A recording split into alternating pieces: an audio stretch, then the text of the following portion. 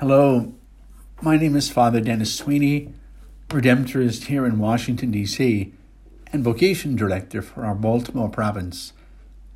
Today is Wednesday, March 30th, in the fourth week of Lent. Let us listen now to an excerpt from today's Gospel, taken from the Gospel of St. John.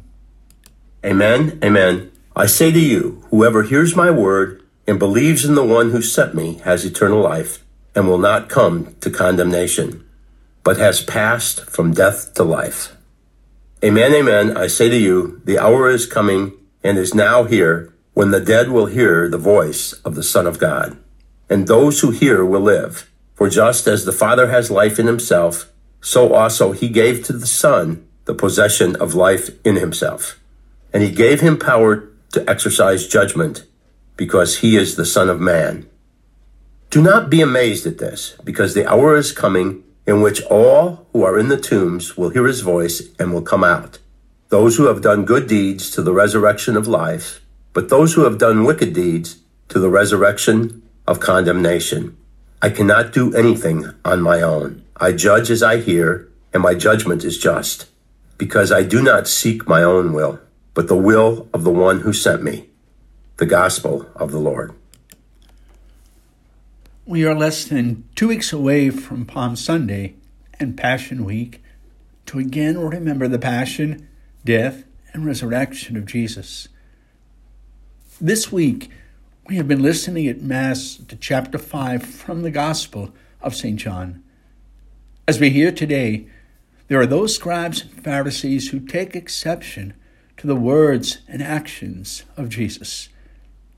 At first, it was their pleasure because of the signs and cures and good deeds he was performing on the Sabbath.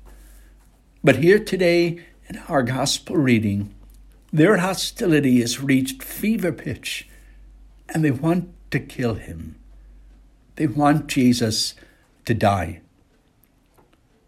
Jesus makes his claim boldly and clearly that he is the Son of God.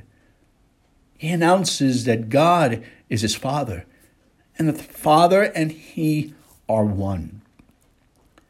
In their hardness of heart, they cannot and will not accept this truth. This to them is blasphemy, and so they look for a way to kill him. In these verses today from St. John, Jesus offers a most beautiful discourse on the bond of love that exists between the Father and the Son. It calls to mind the words spoken by the Father at the baptism of Jesus in the Jordan River, and again at his transfiguration. This is my beloved Son, in whom I am well pleased. Listen to him.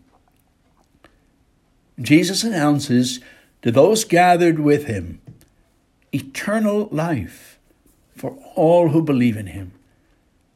This is the gift he brings in the Father's name, eternal life. But there are those only wanting his death. We see here this gospel passage and throughout St. John's Gospel that Jesus is always in control.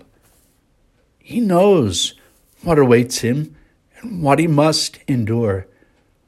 From the cross, he will say, "Father, it is finished. Into your hands I commend my spirit." Jesus completed and gave testimony to the will of his Father. My brothers and sisters, as faithful disciples of Jesus, our Savior, may our lives give testimony to the love of God, the love of the Father, and of the Son, and of the Holy Spirit. May our lives each day, by our words and by our actions and by our good deeds, echo the prayer of St. Thomas, "My Lord and my God." In that belief, in that testimony, we shall have eternal life. May it be so.